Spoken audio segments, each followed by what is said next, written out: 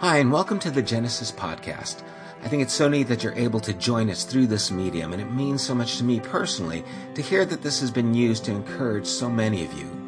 It has always been the posture of Genesis to tangibly extend the love of Jesus in various ways, both locally and across the world. We support programs that assist families in need, contribute to ongoing works and building projects in Mexico. We've built a latrine and cafeteria for St. Andre's School in Haiti, as well as are advancing a food program there that we hope will help feed the children for years to come. The money collected for all these endeavors could have paid for a facility of our own many times over, but instead, we've intentionally chosen to be a mobile community since we began. We now have before us an opportunity to invest in a building of our own. We're not doing this, however, without considering the works we're committed to or even the works we feel compelled to keep doing in the future. But we're asking if you've benefited from this podcast or from anything that Genesis has done, would you consider partnering with us by donating to this work directly at www.thegenesisstory.com and click on the Building Fund tab. Joshua told the people, "Consecrate yourselves, for tomorrow the Lord will do amazing things among you. Together, let's prepare for an amazing tomorrow." Thanks, and God bless. It's been a pretty crazy week, yeah? Can we start with just everybody taking a collective breath together? Wow. Maybe one more. So a pastor gets into a taxi cab, and they're in a really bad accident. In fact, so bad that they both die, and they find themselves before the pearly gates of heaven and greeted by St. Peter, of course. I don't know why, but that's how the joke goes. So St. Peter looks to the taxi cab driver, and he says, "Oh, we've been waiting for you. Let me show you what's in store for you in heaven." And he shows him this picture of this beautiful mansion with 3 swimming pools and a golf course. And the guy's like, "Oh my gosh, this is heaven." And the pastor's like, "Well, if that's what he gets, what am I going to get?" And so he looks at St. Peter, and St. Peter looks at him dryly. And he says, "This is what you have." And he shows him a field of overgrown grass with a little hut in the middle. And the pastor's like, "That's it? Like, how come he gets that and I get this?" And he says, "Well, it's easy, Pastor. When you preached on Sundays, everybody went to sleep. But when they got in his cab, they prayed for their souls."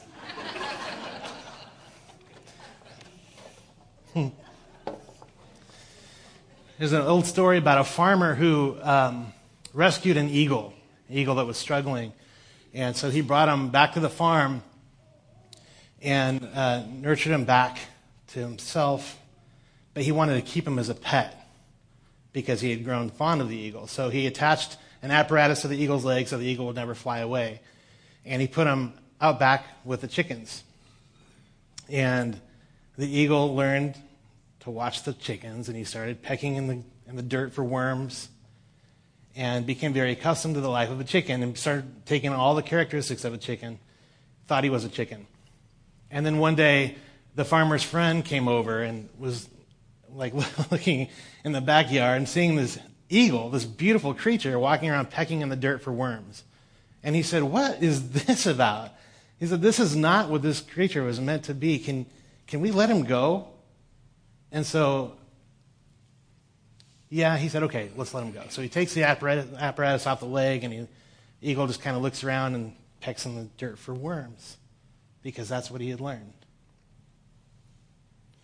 And that wasn't enough, so the friend and the farmer took the bird up onto a high peak, and they lifted him up, and the eagle saw the open blue skies, maybe a flicker of sunlight, and he remembered who he was, and he started flapping, and he flew away. That's the end of my story. I thought this morning I'd like to start with a joke and a weird story about birds and a confession. So I'm 2 of 3 so far. Let me get to the confession, and I hope you guys don't throw stones. I am an unbeliever. That's right. And so are you.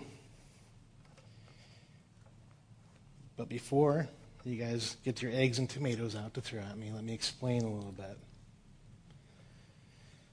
When we come to faith, if we've come to faith, we come to faith very simply because we've heard a message of the gospel. We've heard who Jesus is, and there's something that pulls us toward Jesus. And we put our faith in him. And so at that moment, we trust Jesus for our salvation, right?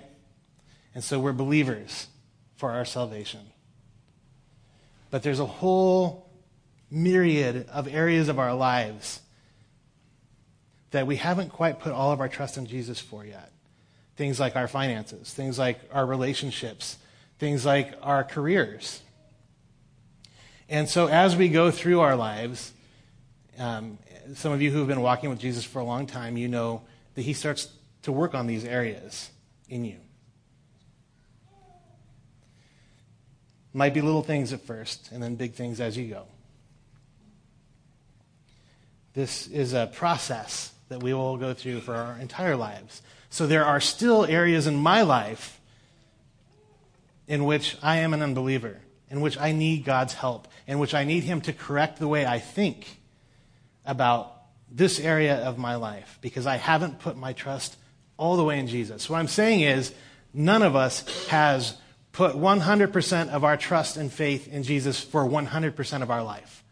There are things that we are always going to be working on this side of heaven. Are you with me? No one's angry at me? You're like, you don't know me. They say that on Jerry Springer. You don't know me. I grew up in, like many of you, I grew up in a very, modern evangelical church in which I was always taught there are those who believe and those who don't. There are, these who are the new creation and these who are not yet accepting the reality of Jesus. And there's truth to that. I'm not denying that, but I'm saying there's a whole myriad of in-between spots where we find unbelief in our own lives when we take the time for introspection and looking in the proverbial mirror and seeing who we are and letting Jesus shine the spotlight on the dark areas where we might think, yes, I trust you for my soul, but can you keep this part of my life separate? Do I have to give you this part of my life that I know you don't approve of? Or can I just keep that in the dark and we'll be good on this side, but not on this side? See, the process in big, theological terms is called sanctification. That's what the Bible calls it, actually. And what that is, it's just a big word that means becoming more like Jesus. And as we go walking with Jesus, if we are walking with Jesus, he tackles each of those areas in our lives.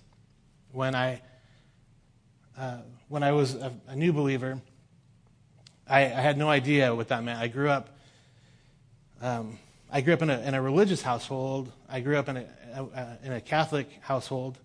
And that's not to disparage Catholics, because I have some great friends who love Jesus who are Catholic, but I wasn't one of those. I was just the one that followed the rules and didn't have any kind of heart connection to who Jesus was.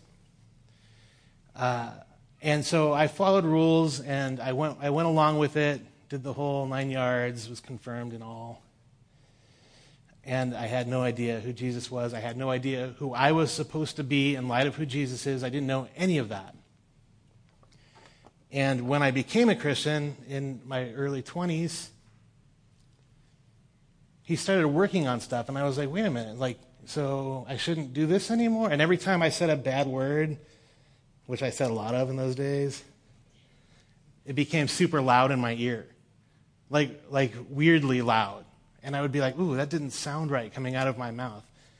I still struggle with that to this day. I'm not pretending that I'm not. The word is in my mind whether I say it or not. It's still a struggle, and it's still somewhere that Jesus points the spotlight on. But I'm saying he does that. He shows me where my life is maybe not consistent with the truth of the gospel. And if we are looking at our lives, then you've had that same experience.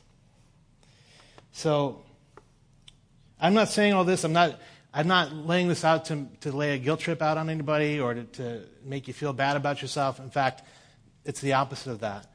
This is a struggle that from the beginning of Christianity, believers have all struggled with. And so let me give you some examples. When what I believe, what you believe, is in conflict with the way you live, or the way you think, or the way you behave, then we have this gap, right? This is who I think I should be, or this is what I believe, but this is who I really am. And this becoming like Jesus is kind of just closing that gap and bringing those two things together. So practically, we might say, I feel really lonely. That's over here. This is the reality. I feel lonely. But I believe that Jesus will never leave me or forsake me. You see? There's a gap. And that's just reality. That's just truth. There's no shame. I'm not doing that. I'm just pointing things out. We might say on this side, I hate that guy.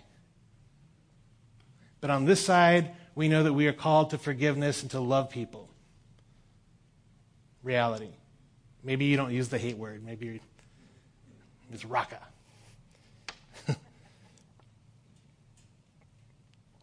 On this side, we might think, and we probably would not say this out loud, but we think, I'm afraid of people who are different than me. I'm afraid of people who are not like me. But on this side, we know that we are no different than one another because the gospel changes all that. There is neither Jew nor Greek, right, nor Gentile. There's nothing different about who we are in the eyes of God.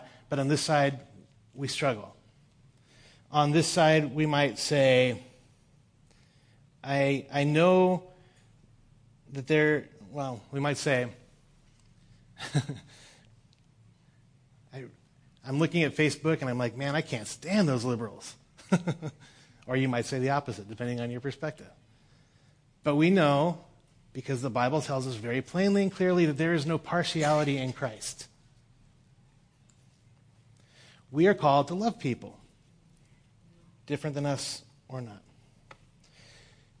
On this side, we might have road rage. Anybody? Anybody want to confess that? Lauren, I'm with you. Like, people are like, yes, man, it's just me. I get road rage at Walmart. I get road when people don't know how to shop. Their shopping carts are in the wrong way, and I'm like, come on. I have a bad case of it. But on this side, I know that the fruit of the Spirit is peace. And I don't always feel that. So there's a gap that I have inside of myself that I need to close. That I want to close. I don't want road rage. I don't want to be angry on the freeway or at Walmart. I don't even go to Walmart anymore because of it. If you would, open your scriptures to Galatians chapter 2. There's an example here that I'd just like to point out. This is the experience that I'm talking about. It isn't just you. It isn't just me. This is Paul writing to the Galatians. Interestingly enough, the Galatians had heard the gospel, and they were excited about Jesus, and their lives were changing because of Jesus. But then somebody came along and started spreading some half-truths and some other nonsense, and before you know it, what they believed and what they were growing in Christ, all this stuff that was going well in their faith was starting to get shaken up. And they were going back into bondage. And so this is Paul, he's telling him the story. He's telling him his testimony in brief. And he starts out by saying he's an apostle in chapter 1, not because the guys say I'm apostle, but because God called me an apostle. He says, he wasn't saved by even hearing the gospel, but the gospel was revealed to him through Jesus Christ himself. He spent 3 years, he says, in Arabia and Damascus before he even met any of the pillars of the church. And then he went and he sat for 15 days, he says, he met with Peter, who he calls Cephas, which is the Aramaic word for Peter. So he spent 15 days with Peter, and then he went out to preach the gospel. And his calling particularly was preaching the gospel to the Gentiles, the Galatians. So 14 years later, he went back, he says. This is the story he's telling here. He went back and he met, and this time he took Barnabas with him, and he went back and he met with who he calls the pillars of the church. So Peter again, James and John. Because there's a dispute that had kind of arisen among the Christians, and he wanted to make sure that he was doing the right thing. So he sat through the council. We can read about that in the book of Acts. And he finds out that, yes, he said, they didn't add anything to what I was preaching. They didn't have to add anything. I was doing okay. I was doing it right. So he says he went out. They sent him out. He said they gave him the right hand of fellowship. They said, bless you, brother. We are with you. We are one. We are in Christ. This message of the gospel that you are preaching is the correct version of the gospel. There is no other gospel besides this. So Paul goes out, preaches the gospel. Here he is. He's telling the Galatians this whole story, and he says in verse 11, but when Cephas, again, that's Peter, came to Antioch, I opposed him to his face because he stood condemned. For before certain men came from James, he was eating with the Gentiles. But when they came, he drew back and separated himself, fearing the circumcision party. And the rest of the Jews acted hypocritically along with him, so that even Barnabas was led astray by their hypocrisy. But look at verse 14. But when I saw that their conduct was not in step with the truth of the gospel, I said to Cephas before them all, if you, though a Jew, live like a Gentile and not like a Jew, how can you force the Gentiles to live like Jews? We ourselves are Jews by birth and not Gentile sinners, yet we know that a person is not justified by works of the law, but through faith in Christ Jesus, so that we also have believed in Christ Jesus, in order to be justified by faith in Christ and not by works of the law, because by works of the law, no one will be justified. It's a lot of words, right? What was happening here? What was happening here? Do you see it? He saw something in Peter. Peter, this is Peter who walked with Jesus. This is one of Jesus' closest friends. Peter, a pillar of the church. He said, I saw something in Peter that was not in step with the truth of the gospel. He saw something in Peter that was not in step with the truth of the gospel. See, Peter was saying that he believed one thing, but his actions were showing something else. I love Peter the most. Maybe I shouldn't say that. But when I read all the accounts in the Gospels, and maybe how foolish he was sometimes, how quick to speak, foot in the mouth, mistakes, I don't know, all of this, I relate to Peter more than anybody else. Because this is me. I'm the dummy. I'm the last guy to get it.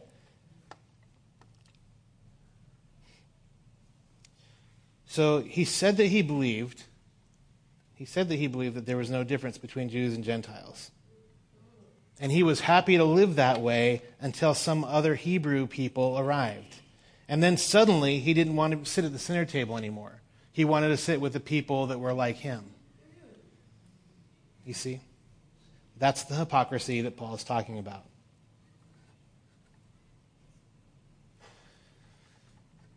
If I could just point out that Peter, his mistake was at its root an act of disbelief or unbelief.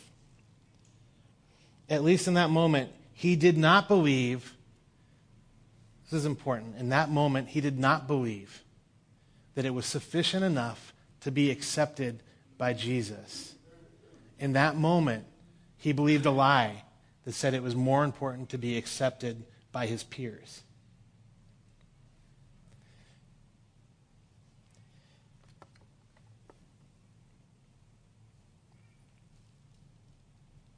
I'll let that settle in for a second. It was not enough to say that the God who created life, who created the universe, who created these people, has accepted me.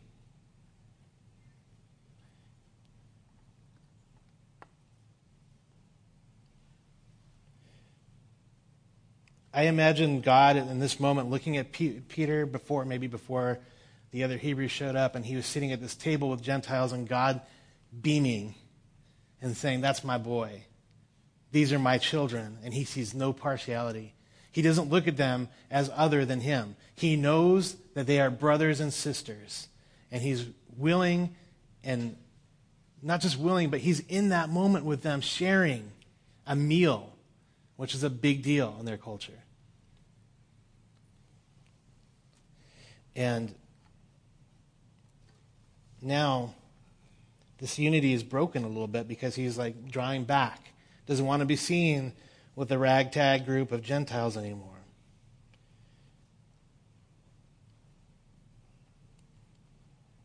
Peter chose in that moment the acceptance of his fellow Hebrews over God's. Ouch. Paul says, and I love the phrasing of this. He says that Peter was acting out of step with the truth of the gospel. Because the gospel declares that there is no difference between these people. The gospel says that in Jesus, God was making a family for himself out of every tribe, every tongue, and every nation. The gospel still does that today. And just to be clear, the gospel, my friends, the gospel destroys racism. Are you with me?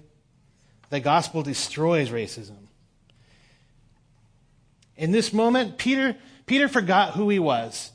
And we'll have grace because we all do this. We all get caught in these moments where something else is more important to us than God's love and acceptance. Every day, probably. So we're not condemning Peter. We're just pointing out that he is like us. Peter, Jesus' friend, walked with him for 3 years, planted churches, was used by God in extraordinary ways. He also had the same struggle, that he did not always live the way he said he believed. We all have the same struggle. In that moment, Peter forgot who he was. Peter, this man, was walking around picking for worms in the dirt when God had created him for much greater things. Thank God he had a friend like Paul who pointed it out to him.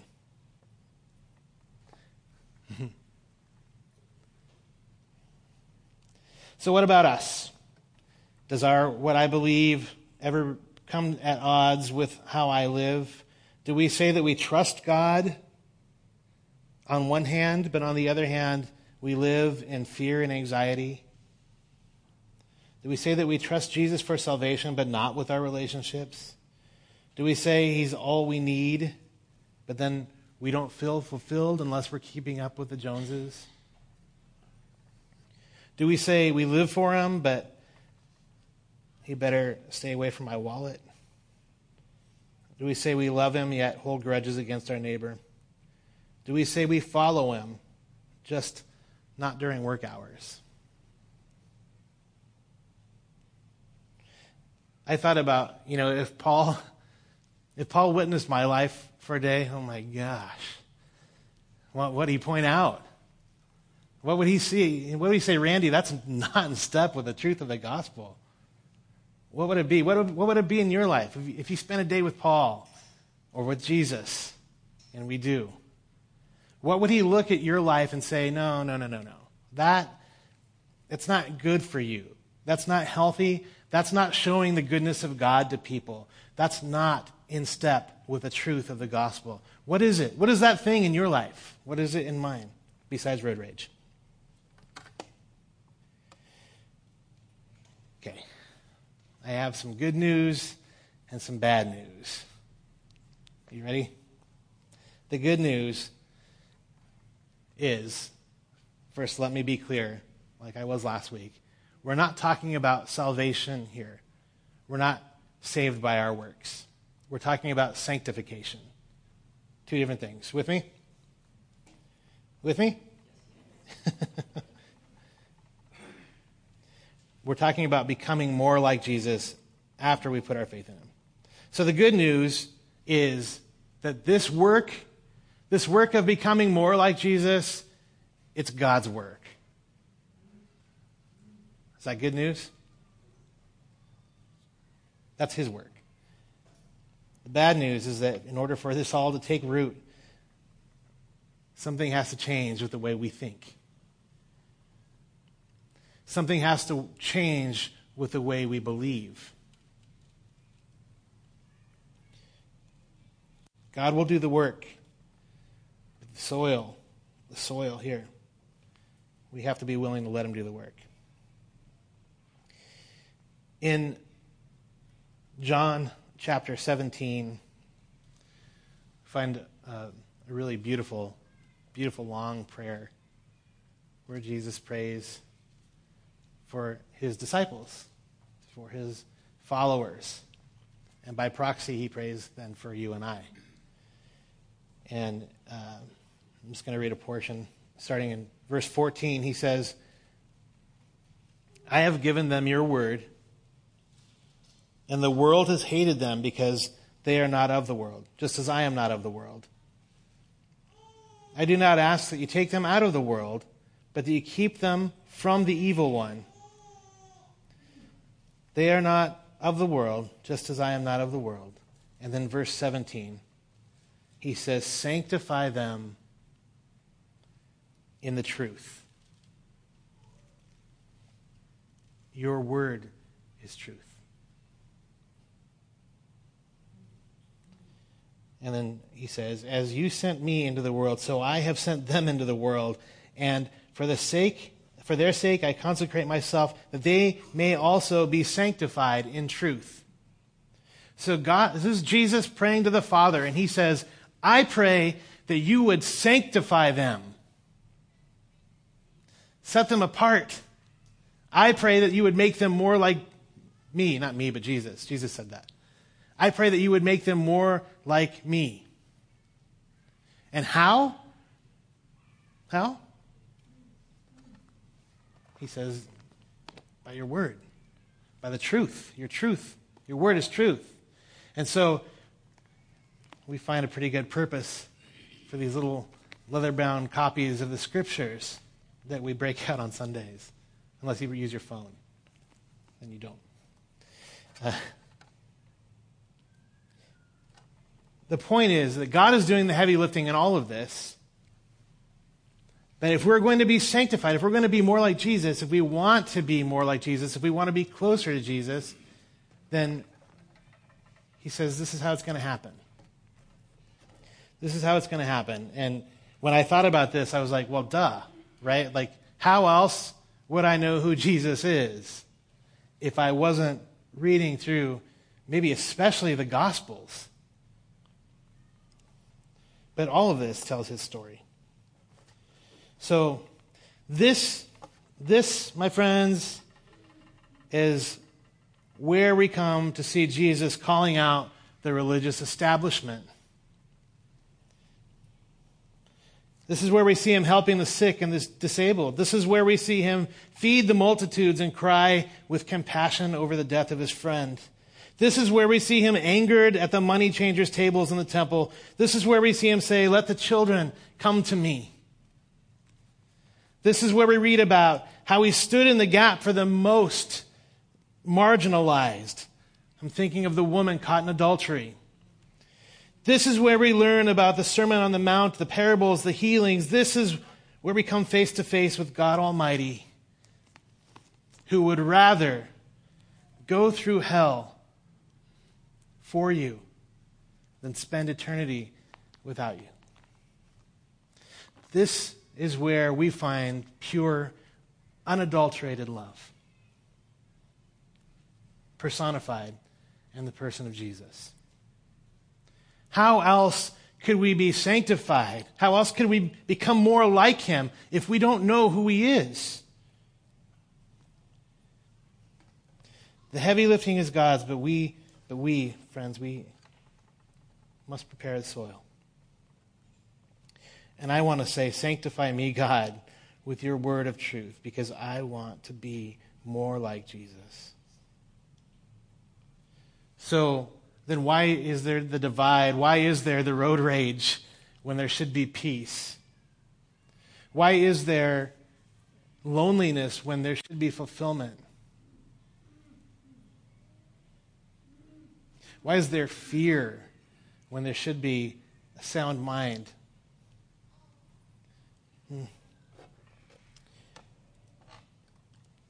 If it wasn't enough that even Peter can kind of get caught up in this whole thing too and live out of step with the truth of the gospel, then Paul says this. He makes this confession, and this is out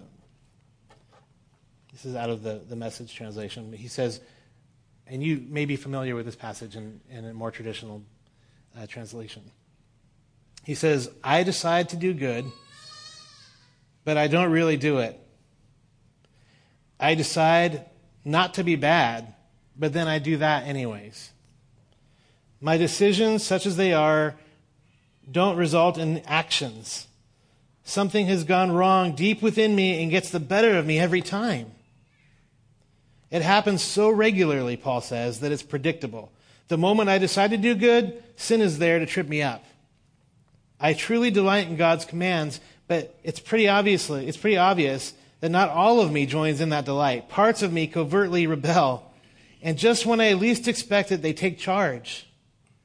I've tried everything and nothing helps. I'm at the end of my rope. Is there no one who can do anything for me? Isn't that the real question? And then he says, the answer, thank God. This is Paul confessing that we all share the same struggle. I want to do this, but I do that. I don't want to do that, but I do it anyways. I struggle. This thing with the spirit and the flesh is all a big struggle every day of my life. And he says the answer, though, thank God, is that Jesus Christ can fix it, and he does. He acted to set things right in this life of contradictions where I want to serve God with all my heart and mind, but I am pulled by the influences of sin to do something totally different. Can you relate? When I read through Ephesians and in Colossians particularly, I find some very, for me it's meaningful in that I find these identifiable tracers that let me know where I'm at, and I love it. I love that Paul starts off by saying he calls us saints, to the saints at Ephesus. So, this morning, in spite of this confession of Paul, and in spite of the fact that he's called out Peter on living contrary to the truth of the gospel, he is still saying, we are saints in Christ. He is still saying, this primary identification of yourself needs to change. So, you are no longer sinners. I want to make that a declaration. I want you to hear that and accept it, because we've beat up on ourselves long enough. The Bible says you are a saint. Can you believe that about yourself? Is that hard? Some people, yes. Some people are like, oh no, I know this. And other people are like, I can't see myself that way. I know who I am.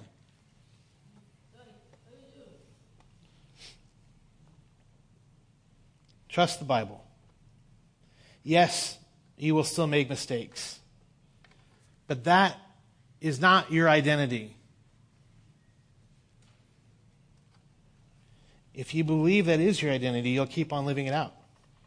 You'll keep pecking for worms in the dirt.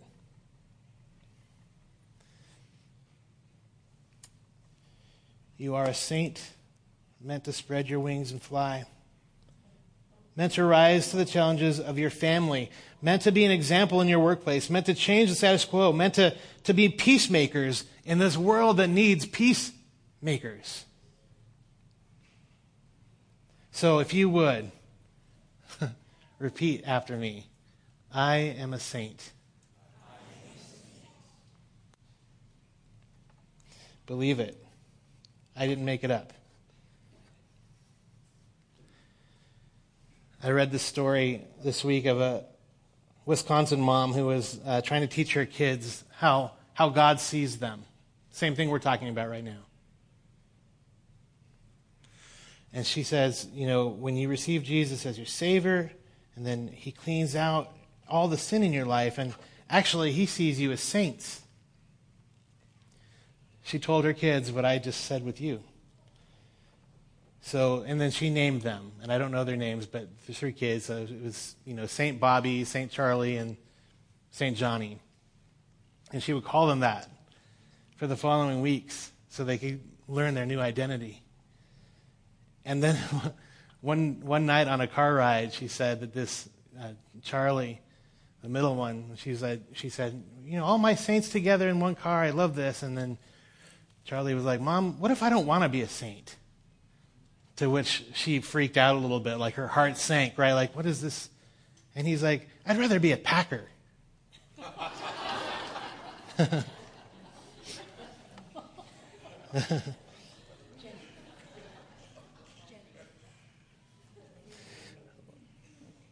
One of my favorite authors, one who I've really grown to love, especially in light of what I'm talking about today, because this is meaningful to someone like me who's screwed up life in big ways. But there is an author, his name is Brennan Manning, and he wrote like the Ragamuffin Gospel, and he wrote a book called All Is Grace. And in that book, he says, and this is a man too, what I love about him is he's like Peter. He was a priest. He spent like 6 months in solitude in a cave praying to God. He was on fire for Jesus, and then he came out and he struggled with alcoholism, became addicted to alcohol. And then he left the ministry. He wasn't a priest anymore, and he got married, and then he got divorced. And he has this life of somebody that you might look at and be like, that doesn't look like what I think a Christian should look like. But in actuality, it looks like so many of the characters in the Bible. And so his testimony is meaningful to me. And then he said this. He said, God loves you unconditionally, just as you are, because nobody is as they should be. Do you feel that? Nobody is quite as they should be. All of us are on this journey of sanctification, of becoming more like Jesus. All of us are. Peter and Paul, everyone. And one more as I wrap up. I wanted to share with you, I shared this with Ben last week, but this little scripture that's found in Hebrews chapter 10 that was one of those things in my life that changed my trajectory a little bit. Because I used to struggle so hard with the scripture that says, be perfect, for I am perfect. And I thought, how could I ever? If that's what Christianity is, then I don't know what I'm going to do with myself, because I'm nowhere near perfect. And this little booklet that I read, I don't even remember where I picked it up or how it came in my collection of books, but it was this little tiny booklet, maybe like 80 pages. It was called The Key to Holiness. And the whole booklet was wrapped around Hebrews 10:14. And, just to give you a little context, Hebrews is largely about this writer who was a Hebrew, and he was writing to his fellow Hebrews, and the whole case was why Jesus is better. Why Jesus is better than this old sacrificial system that we have. And he was convincing his fellow Jews that this is the truth of who God is. And so, starting in verse 11, we'll go through verse 14, Hebrews chapter 10, it says this. And every priest stands daily at his service, offering repeatedly the same sacrifices, which can never take away sins. But when Christ had offered for all time a single sacrifice for sins, he sat down at the right hand of God, waiting from that time until his enemies should be made a footstool for his feet. In verse 14, he says, for by one single offering, he has perfected for all time those who are being sanctified. What does all that mean? It means that Jesus is better. It means that his sacrifice on the cross, one time for all, was all that it took.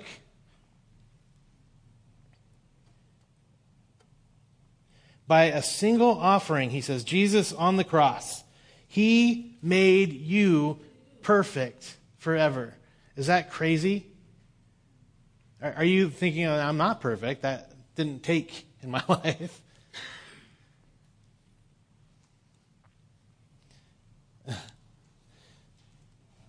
This is who God sees you as, saint.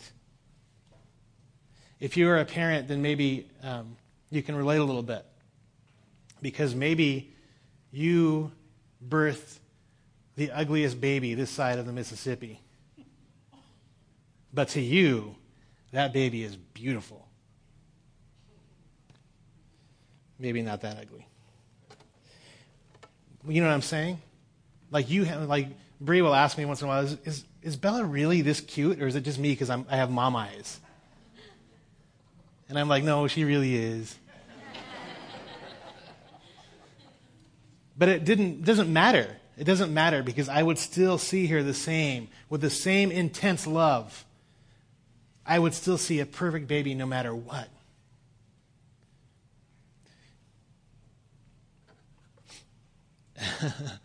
And then they get older.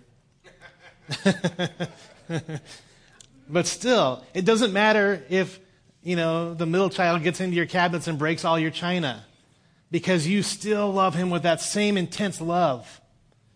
And you still tell your friends about the A he got on his report card, even if it was only in PE.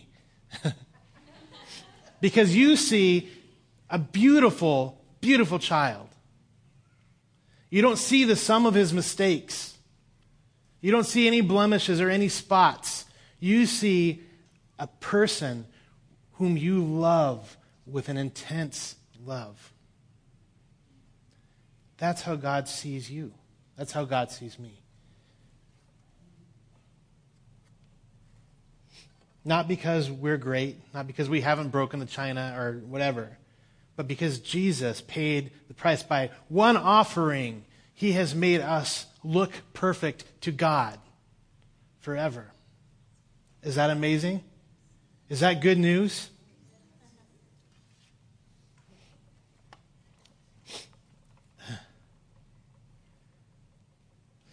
You see your children in a way that they don't even see themselves.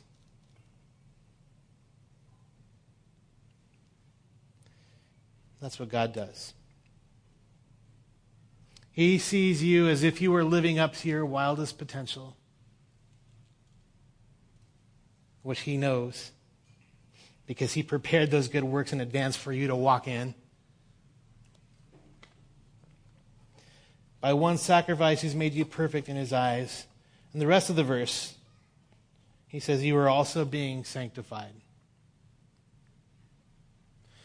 He has, by one offering, he has made perfect forever those who are being sanctified.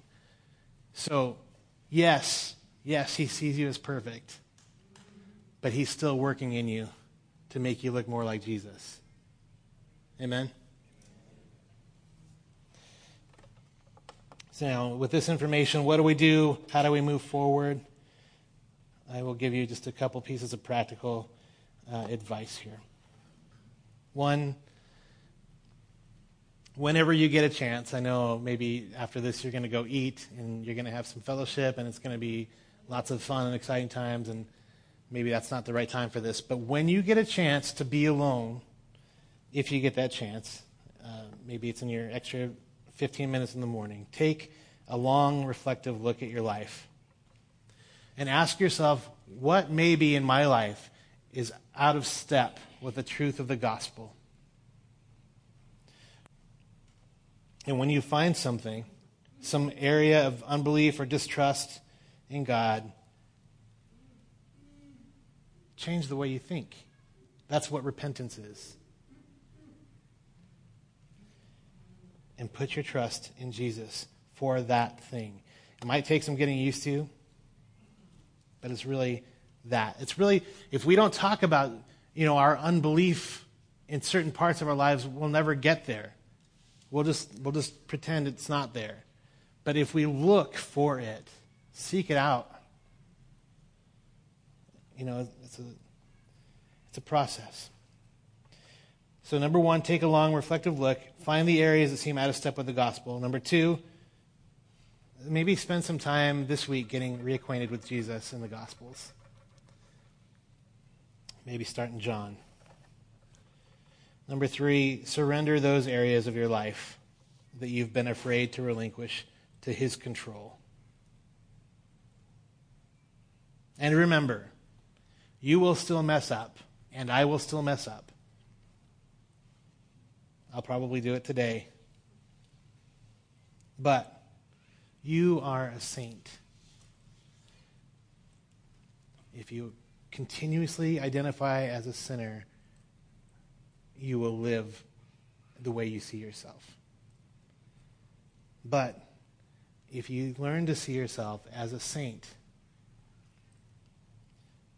again, you will learn to live out your identity. So you are a saint who sins sometimes. But we all are in that boat.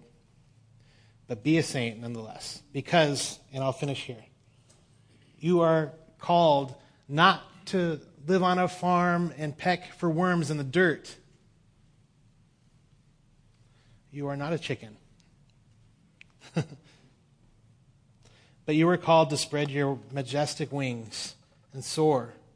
You are called, according to the Scriptures, to live in the potential of God, the potential that God sees in you when He looks at you in perfection. He looks at you through the lens of Jesus, and He knows what He has called you to do. That's what we are called to live. That's how we are called to live. We are called to greatness, to change history, to be salt and light. We are called to love God and love others, and to make that love known to this hurting world. Amen? So go and be who you are. Father, thank you so much that in spite of our inconsistencies, in spite of our unbelief, in spite of our doubt, in spite of our issues, thank you that because of Jesus, you see us